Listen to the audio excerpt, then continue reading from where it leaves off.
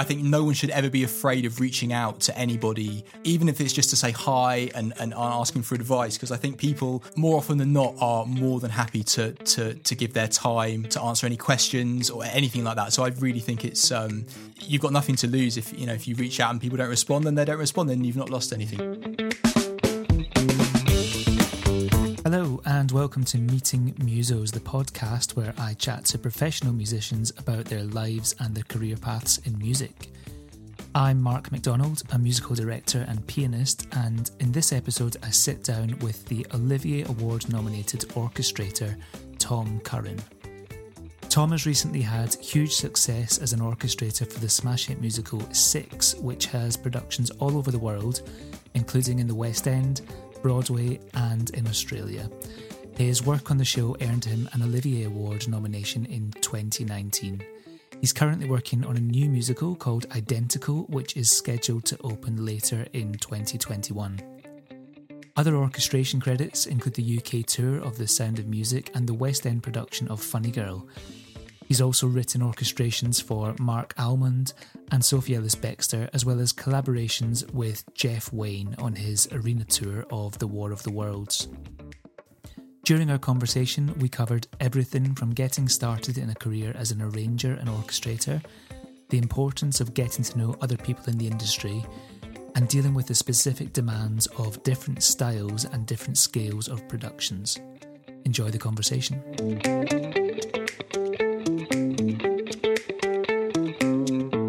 Thanks so much for agreeing to do this. I'm really interested to talk to you about your career and specifically your work as an orchestrator. It seems like a really niche area of the music industry. So I think a good place to start is could you just talk us through a little bit about what a typical day is like for you as, a professional freelance working musician / orchestrator? Sure, yeah. I mean, the first thing to say probably is that no 2 days are quite the same. And that's certainly true between projects. I mean, a typical day would be sitting at the computer and sorting out music, whether that's the notation of music or whether that's in a sequencer like Logic or Cubase or one of those. So yeah, it's a really varied... I find myself doing lots of different things kind of under the umbrella of orchestrating / arranging. I also think of it as a subset of composing, really. I mean, a lot of the kind of the ideas of composition feed their way through into pretty much everything that I end up having to do. And there's also a varying degree of levels of what I have to do as well, if that makes sense. So sometimes it's dealing with the kind of the whole picture, and other times it's dealing with a specific part of a project or a specific part of the music and how that's made up. No 2 days are exactly the same, I'd say. Yeah, you mentioned composition there, and I did a little bit of research before chatting to you and discovered that you had won the BBC Young Composer competition quite a few years back. Is that right? Yeah, gosh, quite a few years back now. I think it was 2008, I think. So it was as a junior, really. So I've always been interested in composition and writing my own music. Even when I was having piano lessons, when I was really young, I know that my teachers found it very difficult to find music that I was interested in playing, because half the time I just want to sit at the piano and make up my own. So I now looking back, there's been a few piano teachers along the way who have. I remember them saying to my parents, he doesn't want to play anything that I'm trying to give him. I'm at a loss of what to do. And it's, I think, probably because I was more interested in making up my own stuff. So I've always had an interest in composition. And it was actually my music teacher at secondary school who really was a big influence in my ultimate decision to pursue music as a career. I mean, a lady called Janet McLeod. She was an absolutely amazing music teacher, tutor, mentor, and she was the one who actually suggested that I entered a piece that I was writing for coursework to this Inspire competition. It's called BBC Inspire Young Composers Competition. And I was like, oh, I don't know, like it's, there are going to be really good people there, and I've got no chance. But she was really persistent that I should consider entering, and that's exactly what I did. And yeah, I was very unexpectedly. It was very unexpected that I would even my piece would even be considered for a prize, and it was, and I think that was a moment where I was like, okay, maybe music could be a viable thing for me to do, and it's all thanks to to Janet and people like her that have really kind of they've really believed in me from a young age, and that's given me the confidence to kind of pursue my passion and dream and stuff. Yeah, what a great way to have what you're doing validated at a young age as well, to win a competition like that. What was the prize? Was there a performance of your piece? Yeah, so the prize was to then compose a piece for the next year's prom series, and they do a lot of these. They obviously have the ones at the Royal Albert Hall, then they do a kind of a secondary set of proms either at the Royal College of Music or at Wigmore Hall or somewhere. So the prize was to compose a piece. Almost like a commission, so we were given the specific parameters, to compose for the forces, the length, and we had to choose a subject matter. So yeah, the prize was to compose a piece for the subsequent year, and it was performed by the Aurora Orchestra, who are the most amazing collection of musicians. And now looking back at that experience, like how lucky was I to even? I mean, how old was I? Not too old, but to have the experience to work with that orchestra and their conductor Nicholas Collin, an amazing experience. And I'm probably at the time I didn't realise how big a deal that really was. So yeah, that was an amazing opportunity to get to compose for those players. Yeah, and so the piece that you submitted for the competition initially, did you have any training in composition at that stage, or was that sort of experimental, just writing down, playing what you enjoyed? Yeah, it was just that. It was experimenting. I mean, I used to love messing around on Sibelius, even from like version 3 or 4. I just remember at school and at home, just kind of putting ideas down, playing with the sounds. So yeah, I'd always just had this interest, and so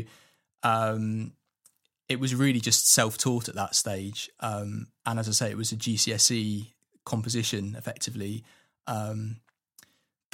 That my teacher just said, oh yeah, you should submit this. So yeah, at that point I had no formal training in that at all. So it was, as I say, a really big surprise to even be considered for a prize. So what about these days? Where do you do most of your work? Do you tend to work from home? Have you got a dedicated working environment that you get everything done in? Yeah, I'd say 90% of the time I'm at home working. I've got a kind of a home office, so that's where I spend most of my time these days. And then the other kind of 10% is either on site, either at a theatre or at a recording session, or on the job, or on wherever the music is happening, I guess. But yeah, the most of the time I'm at home, and I'm quite happy to be at home. Yeah. And do you tend to sit at the piano when you're orchestrating or coming up with ideas, or is it all done within software? It depends. If it's a piano led thing that I'm working on, then I'll definitely have I haven't got a real piano here, unfortunately, but my my keyboard, I'd have that in front of me. I just find that working out piano parts is easier when you've got the real thing in front of you. And then it varies between either being Logic or Sibelius, depending on the needs of the project. But I just try to reconfigure my room, actually, so that I've now got the keyboard in front of the computer, if that makes sense, to try and... I've experimented a few times over the years of different ways of having the room set up, and sometimes I found it's useful to have the keyboard right there, and other times if it's not so necessary, I'll move it away and just have the computer. But I've kind of gone back to having a full-size keyboard in front of my desk, which I'm enjoying at the moment, for sure. You mentioned a couple of times that you, even from a young age, you were working in Sibelius, and it sounds like that's still where you work. Are you able to do that across every project, or have you ever come across something where part of it's been done in Finale? Do you work across different platforms, or do you try to stick within one? Yeah, I think if it's going to be the default option for me, I would go to Sibelius, just because that's because what I've grown up with and what I'm most comfortable using now. But yeah, there have been times in the past where projects have either been on Finale or they need to stay in Finale. So in that case, yeah, I'd have to use Finale. And as I say, my knowledge in Sibelius is far superior. So I try and steer towards trying to do stuff in Sibelius, but there have been times where you can convert them and you can convert the files and stuff. But yeah, generally it's sticking with Sibelius. Yeah, it does still seem to be the go-to thing in the UK, doesn't it? I know the Americans are still very big on Finale, but Sibelius, from my experience, is still the predominant piece of software for notation in this country. Yeah, I think that's right. Yeah. So what was your route into orchestration? I know you had an interest in composition when you were young, and theatre specifically. Was theatre always an interest? How did you end up where you are today?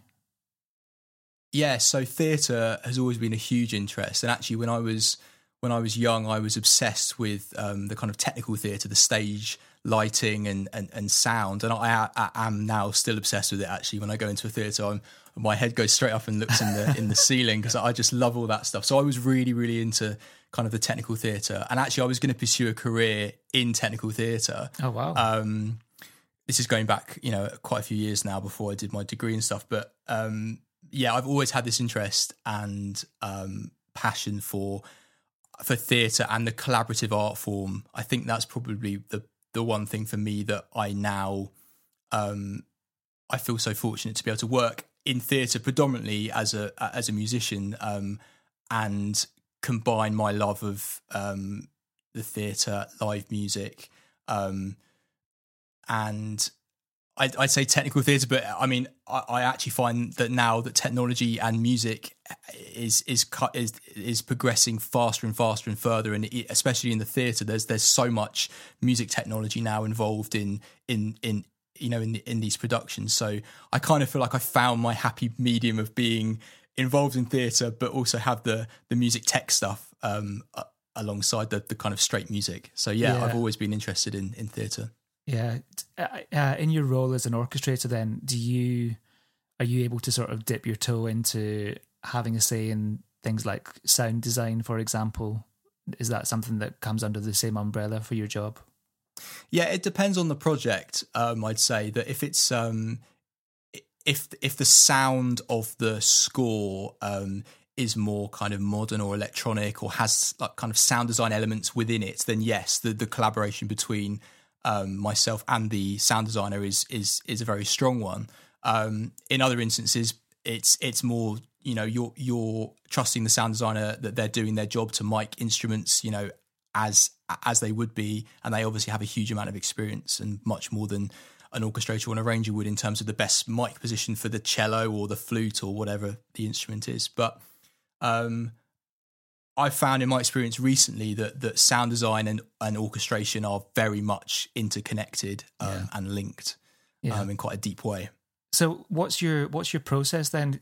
Take us through the whole thing from when your approach to be involved in a project and you receive the music from a composer or wherever it comes from. Are you given notation? Are you given tracks to listen to? And then what's the process for you from receiving that, taking it right through to, say, the press night performance of something?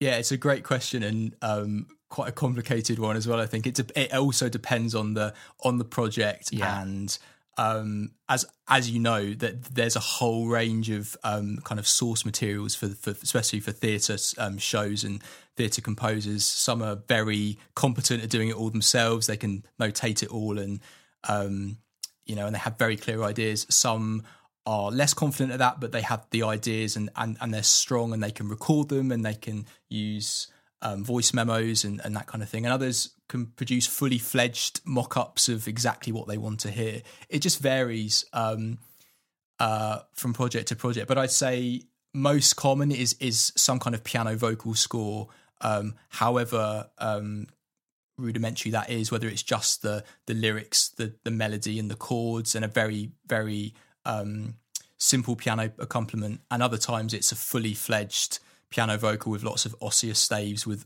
all the additional information that the composer hears and wants to be kind of carried forwards.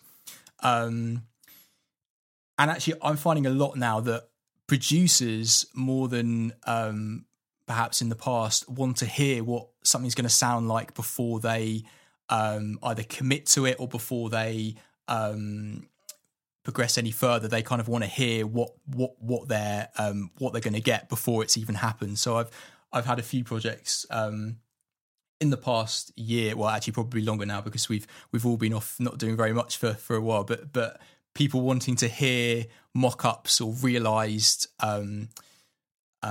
versions of what the end result's going to be. So in that instance, it would be starting in a sequencer like Logic rather than in Sibelius and the notation. Yeah, and is that almost a bit like an audition process? Do they want to hear what you're going to produce before they commit to you, or before they commit to your idea of what sort of lineup you're going to have in the band? Yeah, that's also it varies. Sometimes it is that it's auditioning the person. I've had a few of those where I've had to pitch for jobs, and I guess an easy way for them to hear what you might be able to do is for you to produce a realised mock-up of a section of music. And other times it is exactly about lineup and style and choice of groove and just hearing what a song would sound like with more than just the piano and the voice. So yeah, I've done a few of those where kind of adding drum tracks or guitar groove tracks and stuff to try and work out the instrumentation choices and what works and what is not so successful. And do you find that you're able to be quite specific about what you want in a lineup, or do you find that you come up against different ideas from different composers or different creative teams? How does that balance work in determining what the final lineup's going to be? I assume producers have a say in it as well, with budgets and all the rest of it.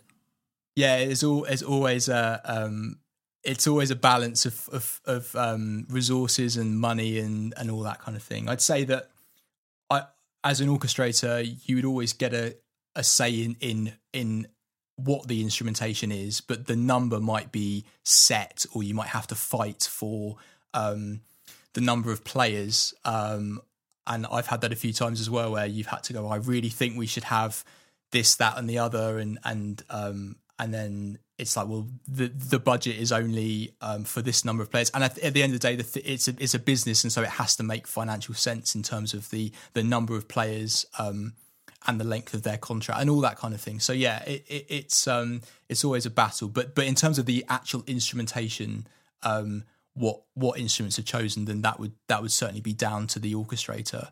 And actually, recently I've had something where I've had to give opinions about the size of a string section. This is actually not for theatre, but for something else, where there are kind of 4 options of string section lineup size, and it's kind of working out what the material actually needs it to be. You know, if it could, depending on whether it's a more chamber sound or whether it's a kind of a full orchestral sound, you might be able to get away with a reduced string section that actually makes more sense in the context of the music that's been written.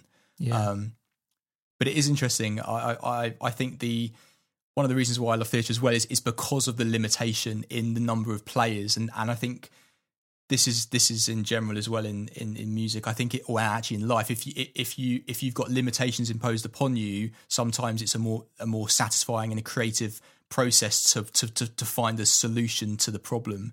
So if there's only if there's only 9 musicians, how do you make it's obviously going to be a different orchestration than if you had twice as many, but how do you make it work for that number of players? And I love that challenge and that jigsaw to put it all back together. Yeah, and I guess that allows you to completely reimagine something, because rather than making 9 players sound like 24, you can maybe strip it back and find something completely new within it. Absolutely. I think there's I think a score can obtain its kind of identity in terms of its the sound world that's used because of the limitation of the number of players. So yeah, you're right. There's 2 thoughts. There's 2 schools about it. You could either make 9 players sound like more, and sometimes you want 9 players to sound like 9 chamber players, and they're equally valid approaches. It just, again, it depends on the needs of the project and the kind of the vision of the creative team and the direction that the piece is going in. Yeah, I think you can do all kinds of clever things with keyboards, and sometimes it's needed and good, and sometimes it's probably not needed for the piece. Yeah, something that ties in with the same sort of idea is the use of pre-recorded material now, which is more and more common in musical theatre, click tracks and all that sort of thing. How much of a consideration is that for you when you're writing something? Yeah, it's definitely a discussion that happens early on in the process, whether the use of tracks is stylistically appropriate, or whether it's if it's wanted at all. So, as an example, a show like Six, which is very kind of electronic, and it's meant to sound a very certain way, and it's very specific stylistically in terms of what it's trying to achieve. A show like that, tracks are very important and kind of a fundamental part of the sound of that show, because there's elements that you just can't produce live, or you could, but then you'd have no consistency in how that sound is then produced. And I think the key with that show is the consistency and the cleanness of the electronic sound, and that's kind of what gives that show its specific sound, I guess. Yeah, and a show like that where I guess sonically you're trying to recreate the sound of a pop concert or a record even. Yeah.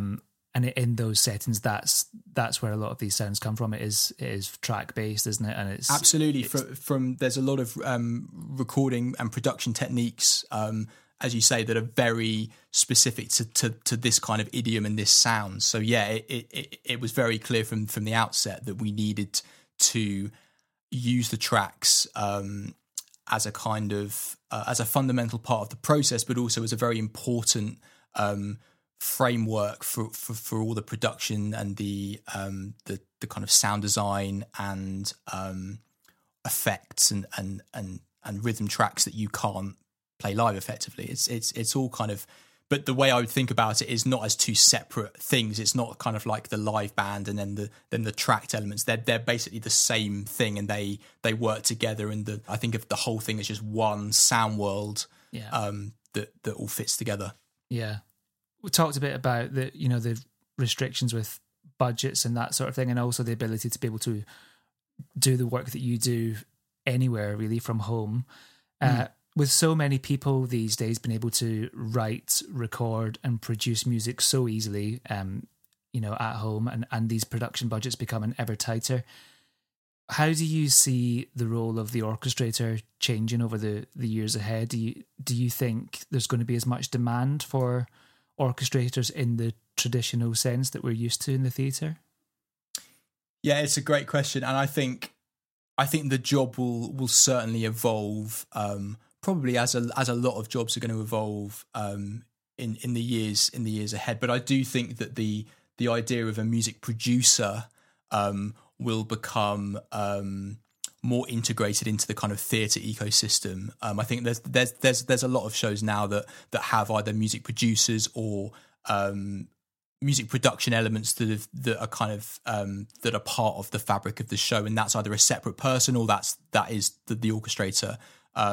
But I think it's wearing a different hat to someone who was working, even 10, 15 years ago. It's the job has evolved, and I'm seeing now that it's the music technology and how that integrates with the workflow. I think is it's really exciting, but I think it is something that we're going to see more and more of as the kind of sound of shows evolves and develops, and who knows, it may even go back the other way. We may even find ourselves in 10 years time with none of the electronics, and it goes back to being all orchestral and chamber stuff. But I think perhaps it's going to be a hybrid of the two, which is really exciting. Yeah, absolutely. It's quite common these days for the musical supervisor, for example, to also be the orchestrator or the arranger, or at least be involved in that capacity? Is that something that you see yourself doing? Do you have any interest in working in the, the more day-to-day stuff of MDing show or supervising the show, but also being creatively involved with the orchestrations?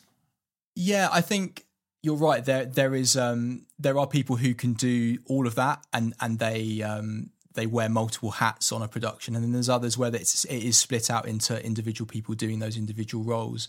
I decided to move away from MDing quite early on after I kind of graduated from university. I just made this decision to pursue the creation side. I mean, I'd MD'd things before, and I mean, I can do it. It's just that I think for me, I don't enjoy the process of being in a rehearsal room every day. I get much more enjoyment out of creating content kind of at the foundation stage for other people to interpret. So yeah, at this moment in time, I'm very happy kind of doing this and not having to have the responsibilities of a music director, because as you know, it's a lot about other things other than just music, in terms of the day-to-day running and the how the job is what am I trying to say, offset between music and other issues and things that have to be sorted out and dealt with. There's a lot of people management and that's all the of word, people things. management. Yeah, no, I absolutely hear what you're saying. If someone is listening to this who thinks they'd be interested in working as an orchestrator, can you just explain a little bit about how the business side of things work?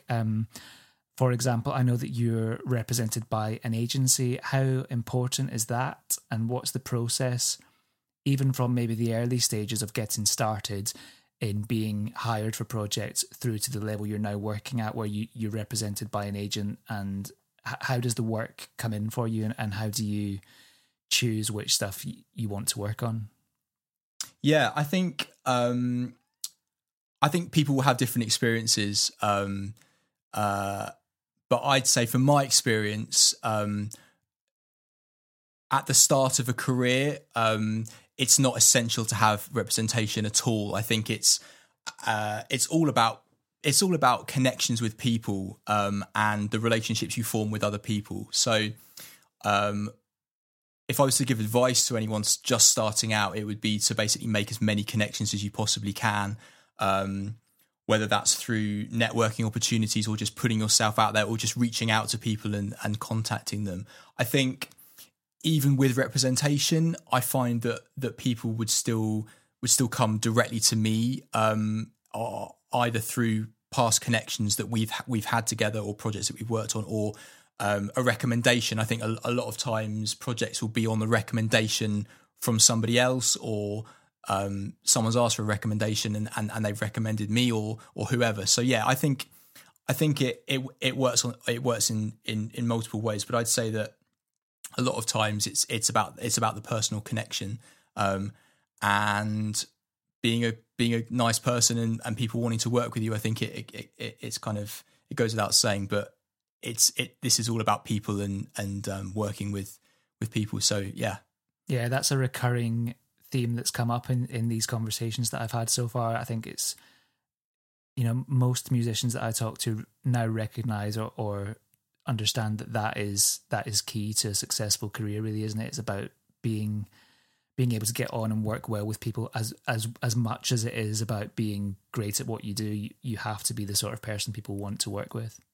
Absolutely. And I think it's also about understanding where you fit in the whole picture. Certainly on a music team, there was, as you know, that there's more than often more than a few people involved in a project in terms of music. So it's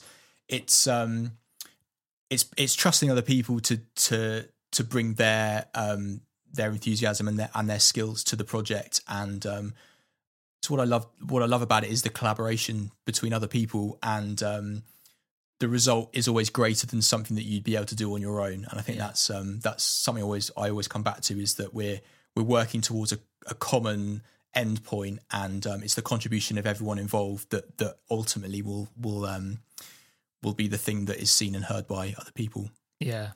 Your move from being an MD then into deciding to focus purely on this side of the industry, is that then what led to you becoming an associate orchestrator, or were you already doing bits and pieces before you made that decision? I think it was around about the same time that I decided to stop MDing stuff, and for a while after that, I was asked about MDing, and there'd be opportunities that would come along, and I would just say, okay, well, I'm going to actively say thank you very much, but actually I'm now concentrating on this, and this is what I'm going to try and pursue for the in the years and the months and years ahead. So yeah, I did. It was an active decision, and yeah, another piece of advice I would give is that in an associate position, I feel like you can learn so much from those creatives who have been doing it for much longer and have a huge amount of experience. And I feel like that was a really amazing opportunity to work underneath somebody else, and actually, to be fair and honest, to work on projects that I would never be able to work on at that time had it not been for in an associate position, as it were. Yeah. And how did those come about? Because I know that you were associate orchestrator for Funny Girl, for example, which was a major production. How did you end up in that role at a relatively young age? Yeah, so Chris Walker, who's the orchestrator, he has really been a mentor to me in terms of in the theatre, and he's someone I've looked up to for a very, very long time, and he's obviously a giant in this industry. And we've worked together for a number of years now. So it was my partner was working on a production of The Sound of Music at Regent's Park. This is going back a number of years, and Chris was actually orchestrating that production. And they got chatting, about, I think it was, one day in rehearsals or something. They just got chatting, and he mentioned that this is something that I was really interested in and was looking to kind of develop my career. And so I just emailed Chris, and said, this is me, and I'm looking to gain more experience. Do you have any advice? I was just asking for advice, really. I wasn't asking for a job. I wasn't asking for anything other than just, could you give me some advice, because I'm just starting out. And I mean, that relationship has lasted, many, many years, and I've worked on a number of projects with Chris, and I've just learned a huge amount from working with someone, as I say, who is a master at what they do, and was so generous to kind of let me in and see the process. And the biggest compliment, I guess, for me is to have charts in all of those shows, but they sit alongside his, and hopefully you'd never know that they were not him. And I think for me, that's the greatest honor to be trusted with stuff with musical content in those shows. That's a huge honor and thrill. What a great way to look at it, to see your own work alongside someone who's essentially an idol of yours. And I don't know if you found this. It sounds like you had this experience, but I've found certainly a lot of the time that the most successful people are often the most generous with looking out for the next generation, and being able to sort of take someone under their wing and really generous with their time, but also just opening up opportunities to young people coming into the industry. Absolutely. I think no one should ever be afraid of reaching out to anybody, even if it's just to say hi and asking for advice, because I think people more often than not are more than happy to give their time, to answer any questions or anything like that. So I really think it's people shouldn't be scared to reach out to people they admire and other people working, and and just, you've got nothing to lose if you reach out and people don't respond, then they don't respond, then you've not lost anything. It's yeah. Just coming back to the business side of things, do you find that you've constantly got something, relatively substantial that you're working on at any one time? And do you find that these projects, I guess they vary depending on the size of what it is that you're working on, but is a lot of it royalty based, or is it a buyout type of thing? How does it work from the business end of it? Yeah. Again, it depends on the project. If it's a kind of one-off style project, or if it's for a recording session, or if it's for a series of live concerts, then more often than not, it will just be a fee to do the work, almost like as hire, like a musician for hire, as it would be if you were playing on one of those sessions. You would get a payment to play, and then that would be it. There's no ongoing royalty or anything like that. So a lot of the concert stuff is that all kind of adaptations or arrangements of in the kind of pop world is very much just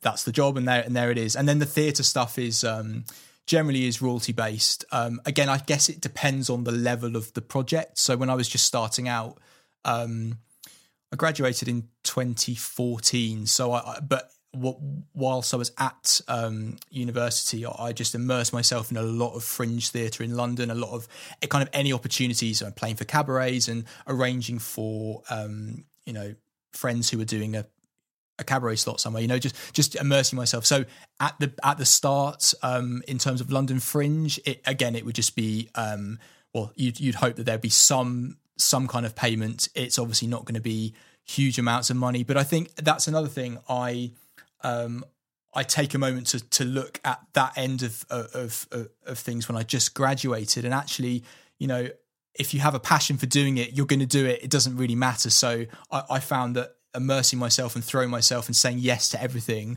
was actually a really beneficial thing, even if it wasn't the best amount of money, or it didn't have a longevity in terms of it was going to run for years and years, because these fringe things they're very time limited, as they just happen, and that's that. But I found that just saying yes to lots of things, and I guess you could say learning as you go along, because obviously there's things that you learn on the job that you're never going to be told in a college or university or on an online course or on YouTube. These are things that you learn because you're in the room at that moment in time, and you make mistakes and you learn from those mistakes. So I think I did a lot of mistake learning when I just kind of graduated from university. Yeah. That's so true with so much of what we do as musicians or composers, I suppose, as well, orchestrators, anyone in this business. There's only so much you can really learn at an academic level, but until you get out there and actually start doing it for yourself, that's where the curve sort of becomes exponential in what you learn. And as you say, so much of it does come through mistakes or bad judgments. And I guess as an orchestrator, similar to being an MD, really, you need a really varied toolbox for very different projects, and it's a very difficult thing to teach someone how to do the job as a whole without actually getting out there and learning from different aspects of the industry. Yeah. And I think actually having had some experience in that position in the room as a musical director, I think has actually aided my work now, because I know certain things about the process that you wouldn't know otherwise if you weren't in that position. So, for example, if you're playing the keyboard and conducting at the same time, there's certain things that you, in terms of hands being free for things, it's those elements that no one's going to teach you that, but it's having been in that position and going, oh, hang on a minute, so there's a choral section that's here, and ideally you'd have two hands available. Yeah. So it's about distribution of content somewhere else, or leaving a hand free so they can press a button, press a click, all those kind of things. Yeah. It's learning in the room, and then taking all those experiences away and trying to put them into good use, I guess. Yeah, just having that on your radar and in your experience is going to pay off, isn't it? Because you're going to be totally aware of it when it comes to actually writing something. Definitely. You mentioned a little bit there about having done some work in the pop world. I know you do a lot of theatre work, and that you're also involved with the War of the Worlds tour. Do you find, did those feel like very different worlds to you, or does it all sort of feel like it's part of the same thing? Certainly the War of the Worlds stuff feels part of the same thing. I think it's a theatre piece at heart. It's story led. It's story driven. It just happens to be on a bigger scale. Yeah.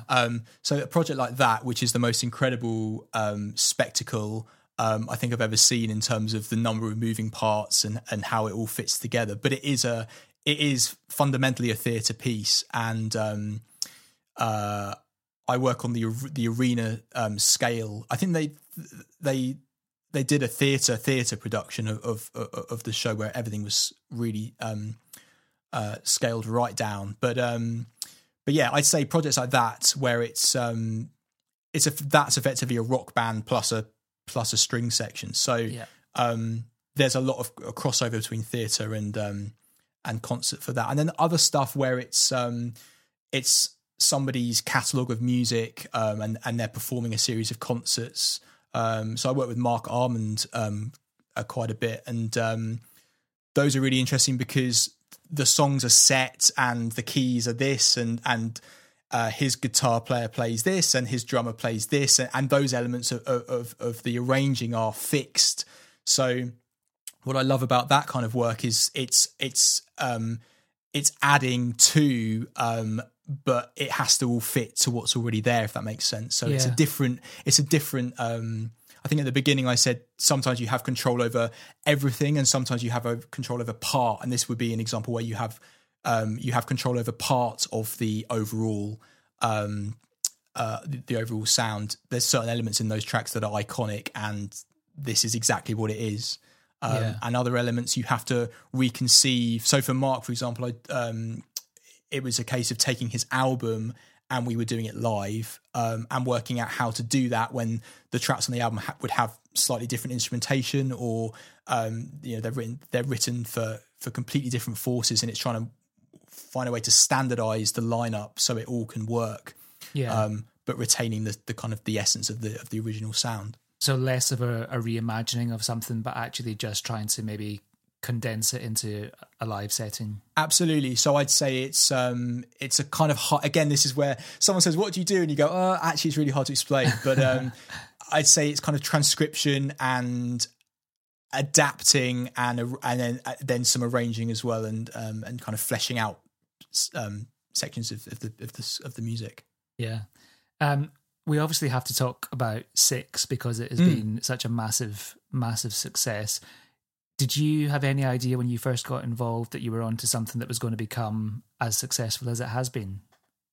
Absolutely zero idea. And it's so funny because I was only ever asked to be involved. I think it was for four Monday nights, and that was all it was ever going to be. That was all I was ever asked to be involved with, and there was no at that point certainly no promises of anything more than that. So it was effectively I think I did it in about 2.5 weeks, and it was just that there's 10 songs and it's going to be for 4 Monday nights, and that's that. So no, I think if I did know at that point what I know now, and what we all know now about things that blow up in a way that I don't even understand how, it would have been too much to probably too much to deal with. And actually I think the result wouldn't have been anywhere near the same, because there would have been too much pressure. I think that it's easy to go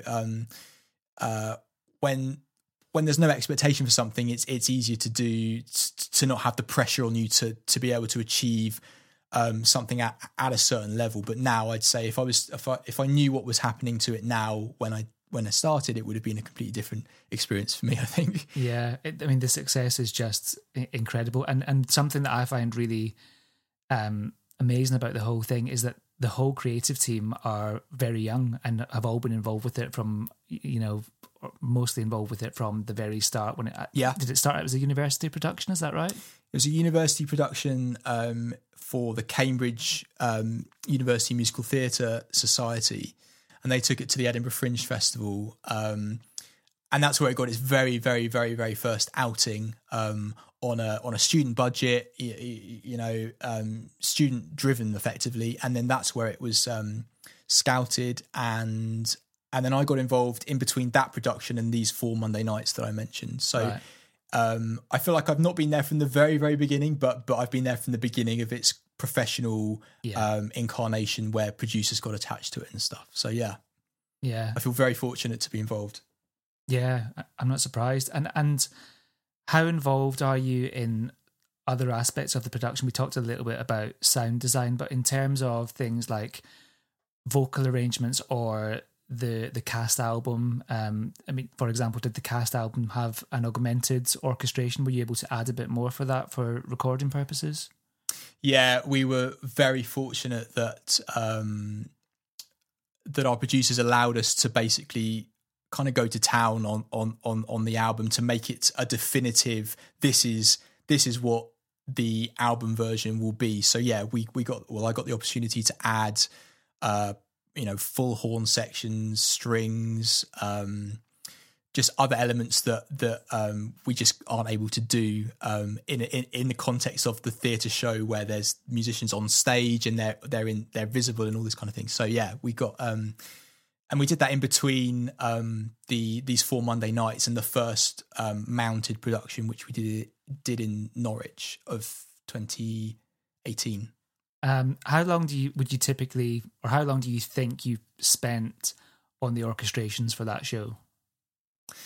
I mean, it's a constantly evolving process. So, I mean, in terms of the orchestrations for the show, I did the very initial, the very first draft versions in, I think it was about 2.5 weeks. So it was literally flat out, because that was the pocket of time.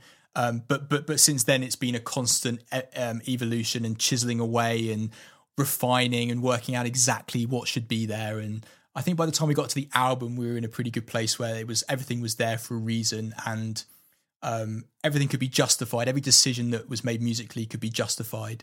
But it's just constantly evolving. So even recently, when we managed to briefly get open again at the end of 2020, before everything got closed again, we were still tweaking, and I guess it's having the opportunity to do that, and working with people and creatives who are also continuously tightening the bolts on everything, so it can be the best it can possibly be. I was going to ask you that, actually. Obviously not at the moment, given the current circumstances, but in general, would you still be going in and watching the show regularly and tweaking it every time you watch it, or how often are you involved in doing things like that? Yeah, generally I would go in for a show watch every now and again, and I would just do notes for the musicians and pass those through Joe, who's our music supervisor, to pass on to the band. But generally, the growth of the show has been so rapid that there have been multiple productions cropping up in various different territories. So it has been that thing of not all of our team are able to go to every single one of these. So that's why there's an amazing team of associate choreographers and directors and designers who are able to fulfill the vision in these other places where we're not able to get to. But obviously now no one's able to do anything, because it's all sadly stopped for the moment anyway. Yeah. You were nominated for an Olivier Award for your work on Six. And how old were you at the time when that happened? 27, I think. Yeah. I mean, you must be one of the youngest orchestrators to be nominated for such a big award. Yeah, I guess so. I hadn't really thought about that, but yeah, probably. Yeah. And you talked a bit about had you known the success that Six was going to have when you started out, it maybe wouldn't have evolved the way that it did. Do you now feel any pressure, with the success that you've had with it and having that nomination to your career going forward? Does that add pressure to what you do? I think it's certainly, yes, I think it certainly does. I think with everybody, there's an expectation that if you produce something and people like it and it gets recognition in a certain way, that it's almost what's going to happen next. Certainly for Toby and Lucy, who wrote it, there must be a huge amount of pressure to, and it sounds stupid, but like not to disappoint anybody. But obviously, it's not going to disappoint anybody, no matter what happens with projects in the future. But I think that there is a level of, because things have blown up in a certain way, and this album has been streamed everywhere and by so many people that people are expecting a certain level of something in the future. Yeah. And I think the downside of that for me, I think, would be that in terms of pigeonholing it might restrict what people think I'm able to do, if that makes sense. It's bizarre. Maybe it's just me, the way I'm thinking about it. No, I know what you mean. Do you think that, like, in an ideal world then, for your next big project like that, would you love to do something completely different that's maybe much more orchestral rather than based in pop? Absolutely. I think it's I kind of feel like I've been working on Six for so long, even though it hasn't been every single day, but there's just been so many ancillary things that need sorting out with that show, whether it's promotional performances or recently it's involved in this Radio 2 concert at the end of January. So there's just been work to sort out for that. So it's just a constant emails for requests for this, that, and the other. So yeah, it has felt like it's all I've been doing. So I joked to someone the other day that I'm just looking forward to playing with real acoustic instruments again after so long in the kind of digital world and sound design hybrid crossover land that Six inhabits. So yeah, I'm looking forward to when the theatres can open again to and I'm actually working on a show called Identical, which is hopefully going to be, for me, that's going to satisfy moving away from the electronic world, and it's going to be back to acoustic instruments in inverted commas. Yeah, nice. And what stage is that at the moment? So that should have had a production actually, but obviously it was all postponed a year. So right. It's on its way to a production, which will hopefully be in July this year, pending all the restrictions and all that lifting. So fingers crossed. Yeah. And is there a dream job for you if you could be working on absolutely anything right now? What is it? Oh gosh.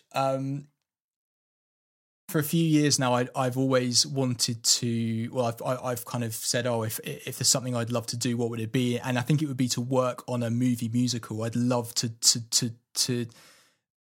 have an opportunity to kind of bridge the gap between the theatre stuff and the film. And I think a movie musical would be really cool. So yeah, I'm going to say that I'd love to work on a movie musical. Yeah, amazing. I don't imagine you'd have problems with budgets and stuff there. You'd have anything you needed at your disposal. Yeah, I guess so. I noticed that on your website you have some plugins for Sibelius that you worked on. Could you just talk to us a little bit about what those are and how you got involved in creating them? Yeah, so ironically, that plugin is now kind of void because the latest update of Sibelius actually fixes or solves the problem that plugin was created to overcome. But yeah, that came out of a frustration that there was no easy way to get the routining of a piano vocal score into a full score template. So, as you know, more often than not, an arranger would arrange the music for the piano and the voices, and then those files would then be sent to an orchestrator. But this is going back a few years now. But at that point, there was no real easy way of getting the contents of that piano vocal score into a orchestrator's template. Right. And I'm talking not just the actual contents, but the structure of the bars and all of the rehearsal marks and the tempo information and just everything that made up the skeleton structure of the piano vocal score. And there were various hacks and workarounds, but it was just really laborious. And the cleanest way would be to basically input all of the barring of the piano vocal score into the new template. So I said to a colleague, there has to be an easy way to do this. There has to be a process where Sibelius can extract all of that information and then basically impose it into a template. And so I spent about 4 weeks in between other bits and bobs, like looking at the manual on how to, because you can write code for Sibelius. There's this language called Manuscript where you can effectively create your own plugins. So I spent a month reading this manual and by trial and error trying to work out a way of effectively being able to extract this and then paste it into another file, and managed to get it to work, and then shared it with a group of colleagues, and they were like, oh my gosh, this is going to save us so much time. And then before I knew it, kind of major Hollywood orchestrators were using this, and they were like, it's saving me so much time. And I'm like, okay, obviously people want it. So it then got released on the Sibelius kind of plugin forum and saying that this is a plugin that achieves this. And then I think, a few months ago now, they've just officially kind of incorporated that feature set into the new version. It's not exactly the way that this plugin was doing it. It's a better way, frankly. Right. But yeah, they've now solved that problem. So you can now basically open a Sibelius file inside another Sibelius file, and it will extract all of that information I talked about straight into the new blank file. Yeah. So just to finish up then, if you could give a single piece of advice to either your younger self or someone like you at a young age looking to start out in a career doing what you do, what would it be? It would be to immerse myself in as much music making as is possible. And I think I kind of did that, but I think I probably could have done more. I think the experience of playing in an orchestra was really valuable. I played percussion and stuff in the orchestra. So I think to be a part of the music making process, but also I think regardless of what music career path you go down, I think it's that thing of making music with other people, which is why we do what we do. So I think to do as much of that as you possibly can. And yeah, I'd say never be afraid to reach out and contact people you admire and ask for advice, help, or anything. Just when you're starting out, I don't think enough people do it necessarily. So I think people should reach out to people and do that. Yeah, I think a lot of people are daunted by it because they see these people as major influences, and I think it's also difficult sometimes to gauge either the language or the formality of how to do it, and it's a bit of a tightrope walk in not sounding too desperate or to flatter someone too much, but just I think being completely honest about it, and as you say, reach out to someone and just say, do you have any advice for me? And the things that can lead from that are sometimes life-changing. I think that's right. I think if you approach it not wanting anything from it, I think that's certainly been my experience. Asking someone for their advice is different to saying, please give me a job. Do you know what I mean? But actually, it's about the connections you make with people, and some of those connections have really been influential into kind of where I've got to now. So yeah, I'd encourage people to reach out to people more for advice. Yeah.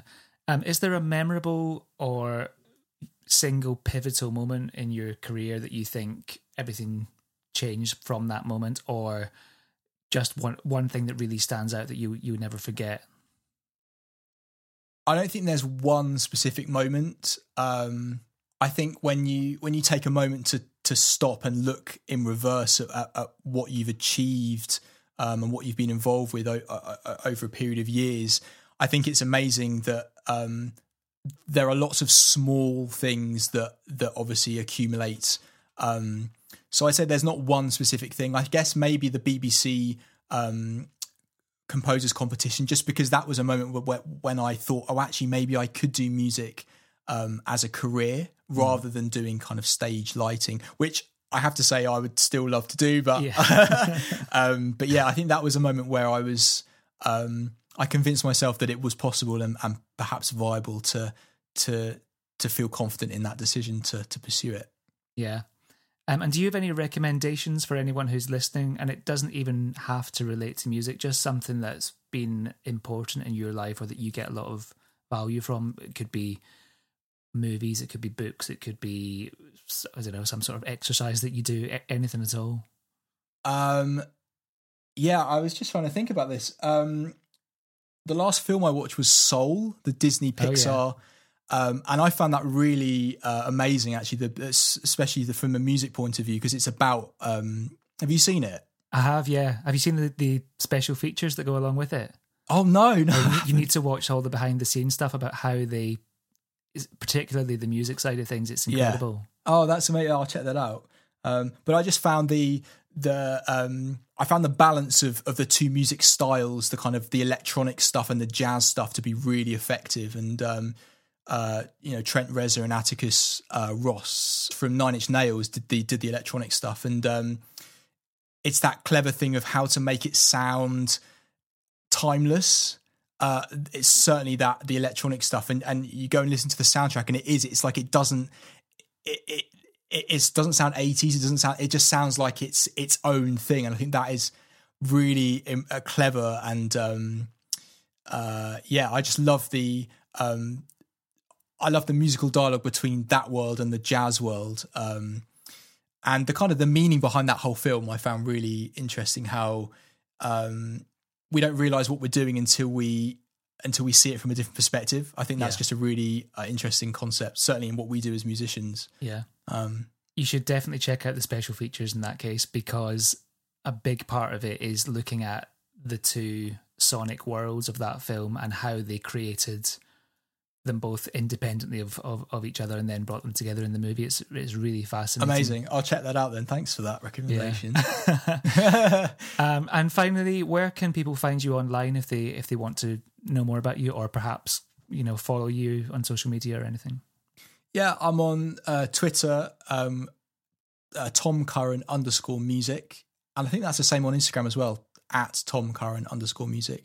I don't use them very much, but I'm on them, so yeah. Cool. That's where you can find me. Amazing. Tom, that's been so interesting. We covered a load of stuff there, and I'm sure people will get loads of value from it. Thanks again for taking the time to do it. It's been great. No problem. Thanks so much for having me. My thanks once again to Tom Curran, and if you haven't heard any of his work already, I can highly recommend checking out the cast album of 6. Don't forget that if you enjoyed this episode, you can subscribe to the podcast to receive the latest episodes as soon as they become available. Each week I'll be chatting to a different professional musician about their career so far, and I have a varied list of interesting people coming up in the next few weeks. The best way to support the podcast is to share it with your friends in order to spread the word. So any retweets or sharing with your Facebook friends is hugely appreciated. Until next time, thanks for listening and have a great week.